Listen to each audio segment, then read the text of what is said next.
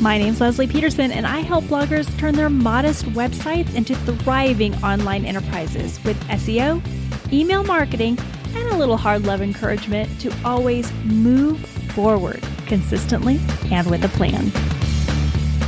Let's talk about pruning versus procrastination today. So pruning, you know me and my plants. I love plants.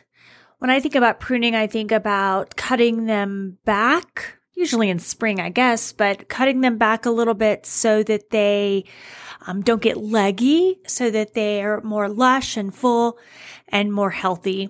I also think about pruning, like purging the house. So this past weekend, I went through my closet and found all the things that I haven't worn in a couple years, and it's in a big pile to head over to Goodwill. So the closet is actually contains things I love and things that fit.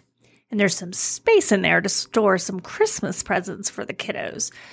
So pruning, I think, is when we cut away the unnecessary parts, usually to promote growth or health when we think about it from our business perspective. It's when we streamline the things that we should be doing. We question what we're doing. Are we doing too much? Did we leave things out?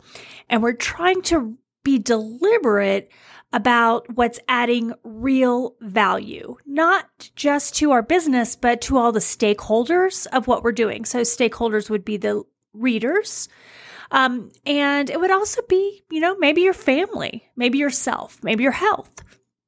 So streamlining your business is what I mean by pruning.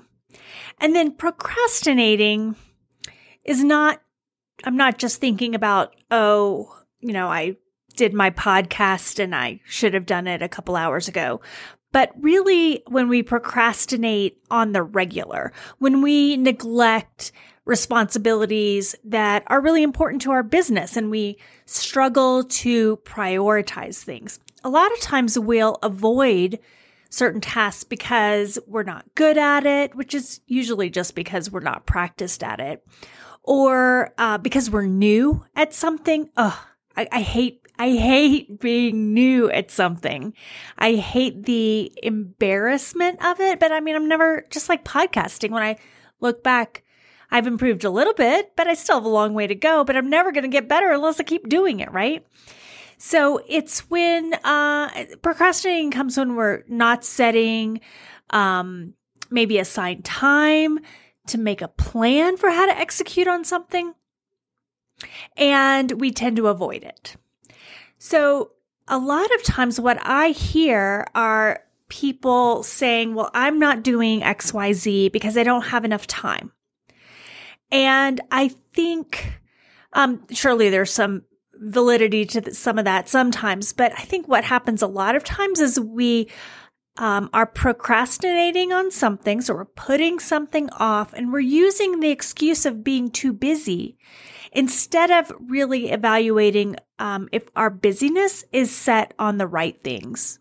So in this episode, what I want to do is encourage you to take this kind of end of year time. We're mid-November right now. We've got roughly 6 weeks left in the year. I want you to start thinking about how you can start 2024 off on the right foot with the right things. So look at what you do on a day-to-day basis. What does your day-to-day and week-to-week look like? Is it intentional? That's the first question. And secondly, if it's not intentional, then you might have to start tracking what you're doing and then evaluating it. Are you trying too hard to be everywhere on social media instead of where it's really making a difference in your business? Are you focusing too much on adding too much content to your blog instead of focusing on the quality of the content that's there, which could include updating posts? Do you need to prune all the plugins that you have on your site? Is your newsletter taking too much effort with things that people really aren't clicking on? Do you have too many affiliate partners? So, you're spending hours and hours and hours with one of your affiliate partners that's only bringing, $50 a month. Maybe it's not worth it. Are you trying to go to every blogging conference out there because you just feel FOMO if you don't show up? Those are some of the things that you might want to consider pruning. And when you do that pruning, when you do that streamlining, you'll have a little more free time, which you can take just as free time. Or you can look at some of the things that you've been procrastinating on, putting off, maybe because you hate being new, maybe because you hate being unpracticed, maybe because you need to put a plan together to execute on it.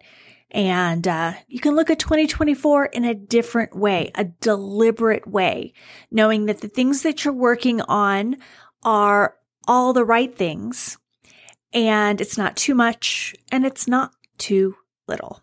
Hey, real quick, this is Leslie, just dropping in to remind you that I have several free resources on my blog right now that I'd love you to get your hands on. Just head over to lesliepeterson.com. The link is in the show notes below, and grab my free blog post update checklist. Or if you're on a journey to fire up your blog's email newsletter, grab my free list of 52 newsletter connection prompts. With both of those, I'll include a video about how to use them to build a solid relationship with your subscribers or work towards doubling your traffic with updates. Grab both of those at lesliepeterson.com.